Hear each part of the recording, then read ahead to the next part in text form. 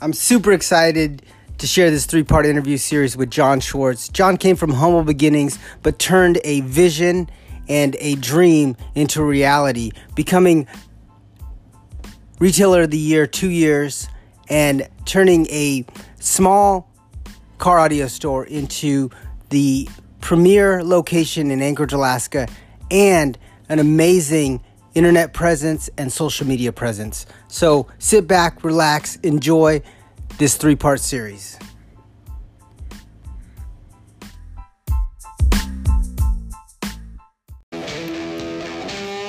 The fact of the matter is, whether you've been in network marketing for years or just a few days, your family and friends have seen your opportunity and your phone is, as we call it, burnt. If you're anything like me, that's a scary thought. So the big question is, how do entrepreneurs like us, who love the network marketing profession, who no longer want to be that guy, and are tired of convincing people during uncomfortable let's get coffee meetings where they say, what's this all about? How do we market in a way that aligns us with our dream clients and expands our network of upfront and transparent professionals, allowing us to get our time back, our families back, and gain a real passive asset? People like us who value impact over income, we deserve to see our visions once and for all. Join me in this podcast where we'll uncover just how to do that. My name is Eric Sablon. Welcome to Burnt Phone Marketing. I'm ready. All right, guys, we're here with John Schwartz, one of the premier car audio people inside the Alaskan industry. But he also built a business outside, and he has a substantial amount of influence throughout the nation, throughout a lot of the car audio people. He's actually been Retailer of the Year how many times? 2 times. 2 times Retailer of the Year, and that's not just an average feat. That's the whole country Retailer of the Year. So, John, I just kind of wanted to literally kind of start you off with a little bit of your backstory. I mean, I know you've been in the industry for about 30 years, just under 30. Yeah, old man. You started when you were 14. That's cool. Yeah, back in North Carolina, man. Way back.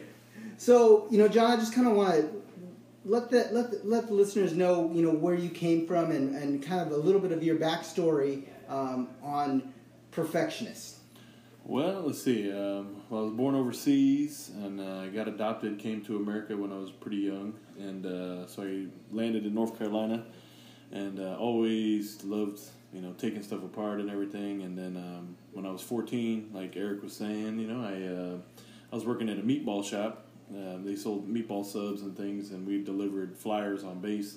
And there was a stereo shop next door. And then one day I was sitting outside having lunch, and guy pulls up in a Honda CRX, and he just plays "Baby Got Back" right in the building. You're dating yourself, man. Yeah, man, I know. And the building had these 8-foot tall windows, and man, when that bass hit, it just shook all the windows were shaking on the building, and it was nuts. And anyway, man, I was hooked, and I went next door and I begged for a job, and I told him I'd work for free, and I don't care, I just got to be in this. And he said, all right, man. So I went in and I quit the other job, and the next day I started this job, and I was cleaning the bathrooms and, cleaning the shop and doing stuff. And then he would say, hey, come help me with this box, and then never forget this and never forget that. And then I just loved it. So I got hooked on it, and then I ended up moving to Alaska when I was 16, started my first company. It's called The Sound Doctor. I did it in high school. Me and my buddy Sal, and anyway, it was pretty awesome. I had hats made and business cards, and did it in the front yard, and I kind of got the reputation as the stereo guy. And the way the name came up was basically,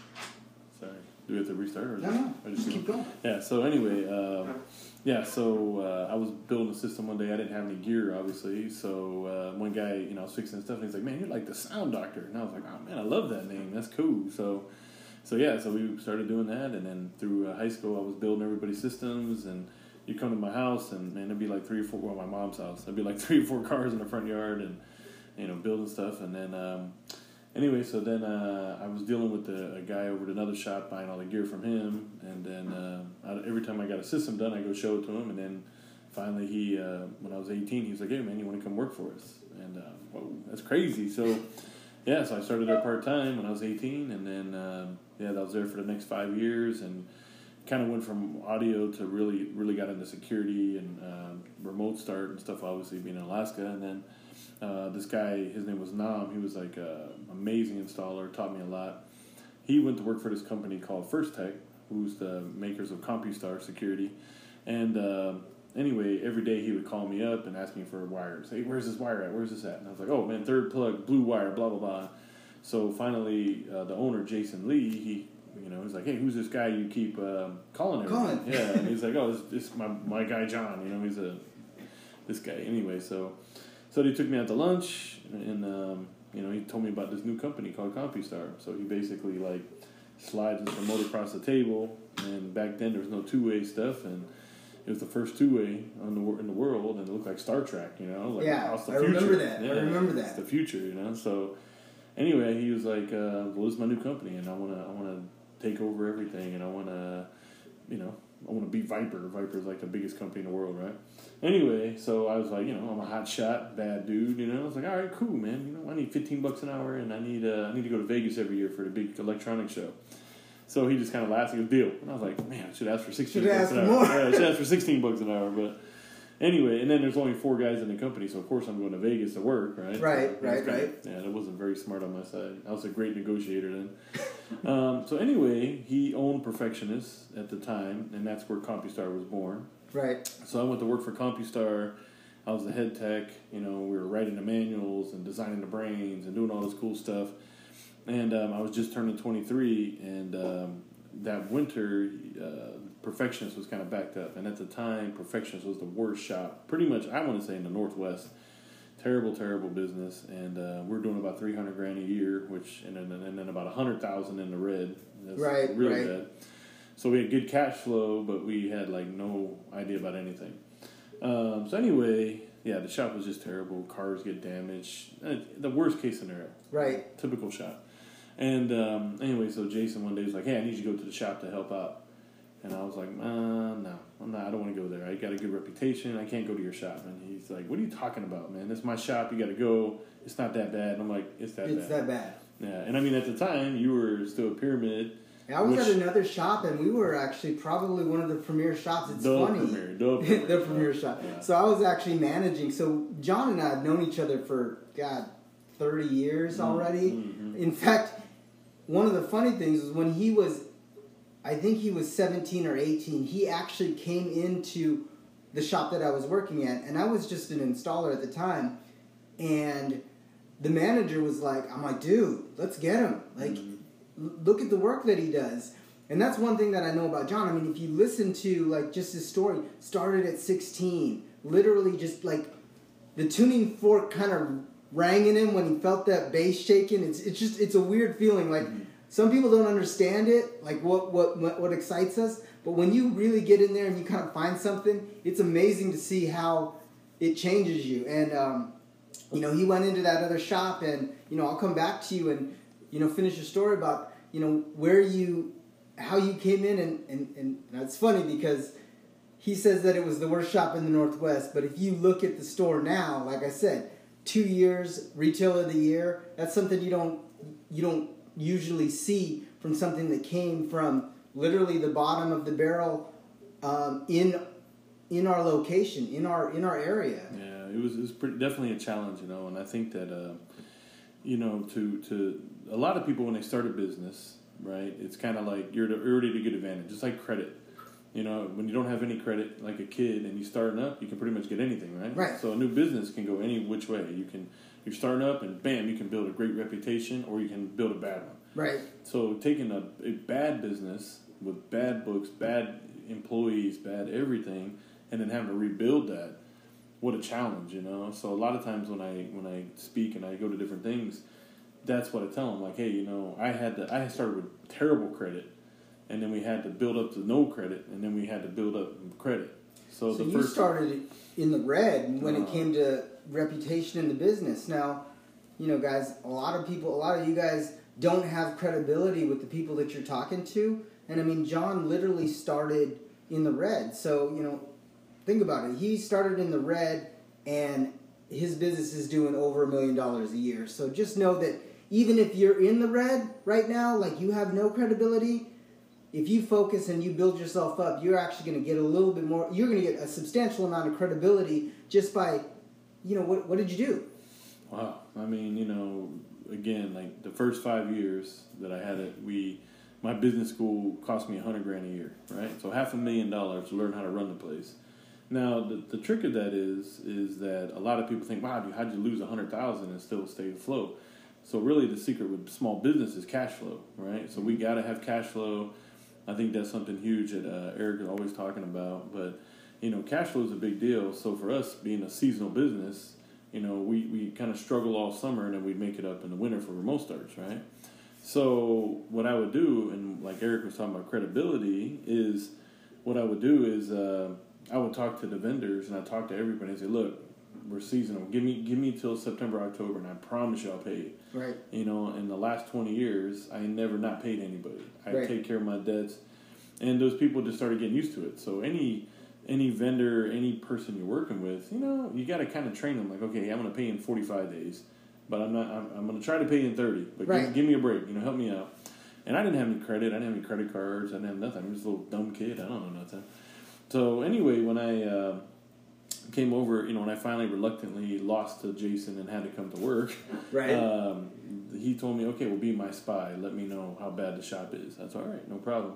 So when I got my toolbox and stuff dropped off, right, all the guys are looking at me. They knew where I came from, and they know me and stuff. And so I blew my cover. I straight up was like, hey, I don't like any of you guys. I'm a spy. Don't screw up. I'm going to tell Jason. I'm just letting you know right now. I'm the worst spy there is. I'm writing everything down, taking notes. And, man, I couldn't believe the stuff I saw for the next 30 days, I mean, these guys, just unbelievable, just the worst case scenario in every aspect of business. So, finally, one night, Jason and I go to have dinner, and then he's like, hey, so how's the shop? What's this? And I just pull out like a notebook. I'm like, oh, you got this, you got this, you got this. I said, man, we're losing this much money per month. This is happening. And I said, man, it's terrible. And he was like, oh, well, damn, what should I do? And I said, man, your shop's so bad. I said, I'll fire everybody and start over. I mean, you're already the worst. Right. There's nothing worse than that. And so he sat there for about 5 minutes, and he didn't say a word, and he looked at me, and I was like, oh, man, I'm in trouble, Mm-hmm. And then he said, okay, tomorrow you fire everybody. I'll fire the manager, and you're the new manager. Like, whoa. Oh, man, I'm 23. I don't know nothing about running a company. And he's like, well, obviously I don't either, so let's figure this out together. And then so the next day, I came in and brought everybody together, and I said, all right, hey, guys. Pink slips for everybody. I hate to say this, but you can either leave now or you leave at the end of the day. But today's everybody's last day, and they're just, of course, everybody's mad and this and that. But that's what happened. And so for the next couple, probably 2 months, I was by myself, and I answered the phones and doing installs and back and forth. And then we hired our first employee, and then we started going from there. And then it was the rebuild, And then it took. So what I always say is 5 years of like getting out of bad credit, then 5 years like a new business, right? And then now the last. 10 years have been really, really well, really good. So we won Retailer of the Year our first time in 2010. And then I had a goal for myself was I wanted to make a certain salary, and I wanted to buy the company out, and I wanted to win Retailer of the Year. And so the night we won Retailer of the Year in 2010, that same night I bought the company out from Jason, and then... and I did it 3 weeks before my 35th birthday, which was my goal, So, yeah, so it was pretty awesome, man. And then we've had to change a lot. So when we won Retailer of the Year again in 2015, we completely had to change our whole entire everything. We changed our processes, we changed our showroom, we changed everything. And the way that happened is basically I wanted to open another shop. Right. So I was going to open up a shop on the east side, I was like, oh, like military. Expansion. Boom. Yeah, military, let's everything, yeah. And then so I called my mentor, I was, hey, man, what do you think? I want to do this. And, I thought he'd be excited, but the first thing he says, are you ready to lose $100,000? And I was like, what are you talking about? And he's like, is Perfections running so good that you can leave for a month? And I was like, no, I can't. I can maybe leave for a week, maybe. And he said, all right, well, take that same money and make Perfectionist so good that you can leave. He said, if you can't leave, then you're not a business owner. He said, then that business owns you. Right. He said, you just own your job. Right. And I was like, all right, I don't want to own my job, so I want to own a business. So that money that we did, that we were going to spend, we decided, okay, let's completely reinvest. Yeah. So we redid our whole showroom. We modernized. Every installer has their own iPad. Everything is digital. Right. So we can do this a certain way. We bought more tools. We did more training. You fixed your processes. Yeah, everything. And redefined them. Yeah. But one thing I want to go back to is what you said was, a lot of business owners don't know exactly what their goals are. And what I liked is you had 3 goals. You had 3 focuses. Number 1 was to hit Retailer of the Year. Boom, that gives outside fame, right? That gives you some outside fame. Number 2 was get a salary. That gives you kind of inside fame. So you were like, I'm comfortable now. And then number 3 was buy the shop out. Mm-hmm. So basically that gives you instant credibility because now you're you're a Retailer of the Year business owner. So that gives you massive credibility. So, without writing that stuff down, and I know you read a lot of books and you have mentors, and that was another big thing. How many of you guys out there have a mentor that's a real mentor that would tell you not the green grass stuff, but say, are you willing to lose $100,000 a year? Because most mentors will be like, yeah, great idea, sounds good. Well, I want to define that. I think that's what makes a mentor. Mentor is a person that's telling you, no, that's stupid. That's stupid, yeah. I had this thing, I'm mentoring probably about 20 people right now. And the one thing I tell them is, listen, if you listen to me, I'll save you 10 years. I'll save you 10 years of screwing up. I spent a lot of money. I wasted a lot of money. I tried a lot of stuff. And I think that at the end of the day, a mentor is that person that looks you straight in the face and says, you didn't think this through. Right. Where's the plan? And honestly, I started a couple other companies. And I'm kind of shoot from the hip kind of guy, I can make it work. I'm smart. I can figure this out. I can figure it out. Yeah, and then at the end of the day, I made bad decisions, and that's actually 3 companies now that I think about it that I kind of made some bad decisions on, and so I think having these mentors, and I think even at times, you've been a mentor to me in some levels, Thank you. That's huge. Yeah, so I think that being a true business owner, the first thing is you don't want to be the smartest guy at the table. You want to be kind of the dumbest guy there, and then, listen to these really smart people. I mean, luckily for me, some of my mentors, their companies do over $100 million a year. Right. How many people wish they could have 5 minutes with that guy? And I get to hang out with people pay big dollars for that. One of my mentors, Russell Brunson, it's $25,000 just to sit down with him. Think about that.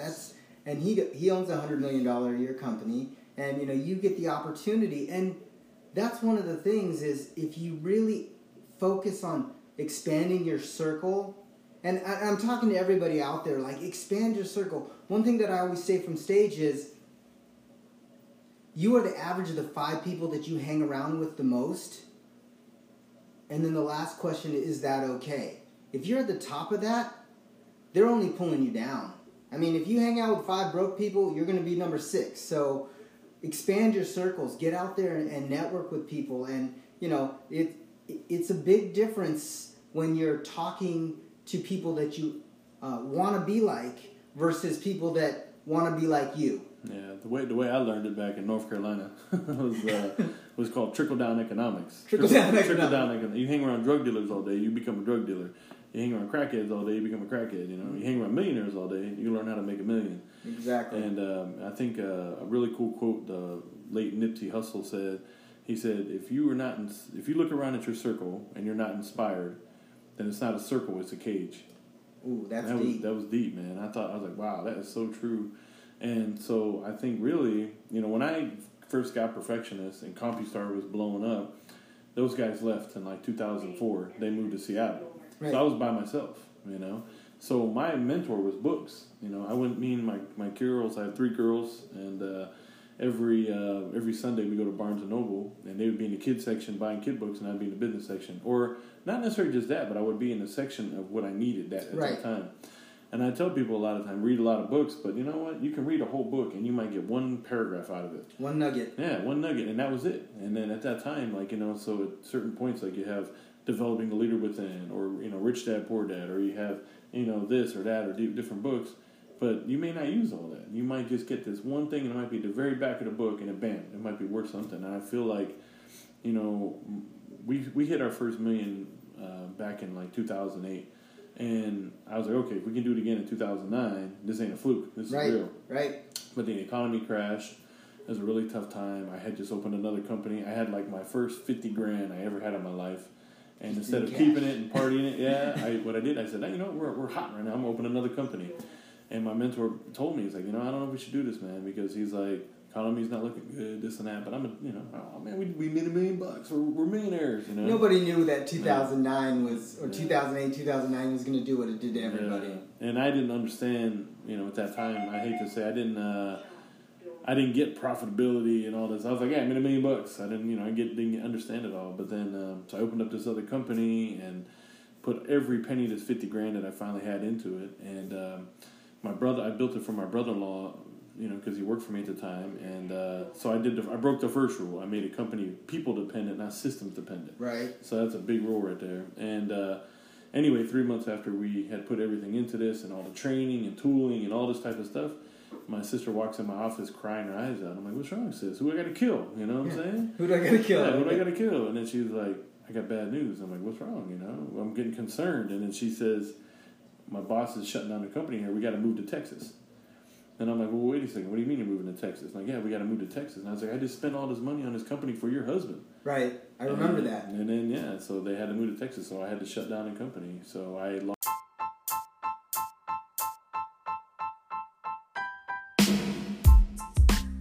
I know that marketing can be tough. So what I did for you guys is I put together a free summit with 30 of the top internet marketers in the world. Basically what they're doing is they're sharing their story. If they lost everything, what would they do? So I put it in the description of this podcast. Also, if you go to it, it's www.burntphoneChallenge.com/summit OFA. So go ahead and go and link to that. It's free. Enjoy the training, and we'll see you on another episode of Burnt Phone Marketing.